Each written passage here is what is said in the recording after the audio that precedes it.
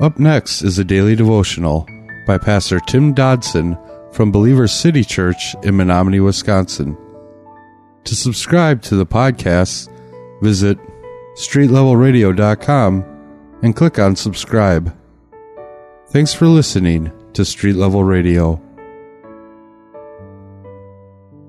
Having been raised from the dead, Christ is now the supreme head of the church. He is the ultimate authority over the whole world. Christ is the Messiah. He is God's anointed one. He is the one Israel longed for. He is the one who would set their broken world straight. As Christians, we can be confident today that God has won this final victory, that God is in control of everything.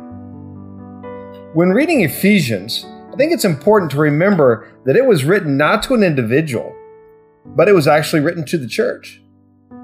Christ, He is the head, and we are the body of His church.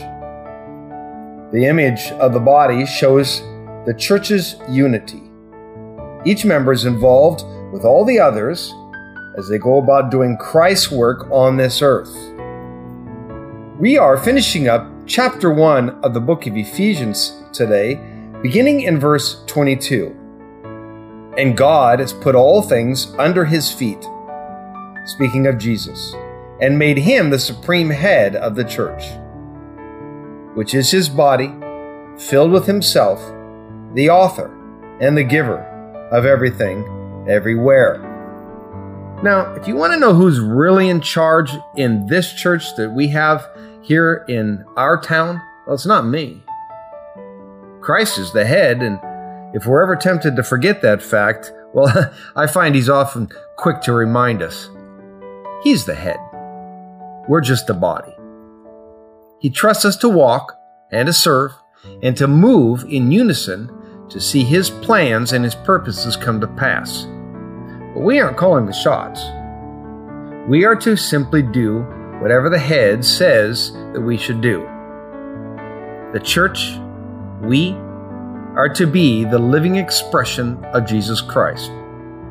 After all, the church is not a building, it's not an organization, but it's an ecclesia is the Greek word. That means a company or an assembly of believers.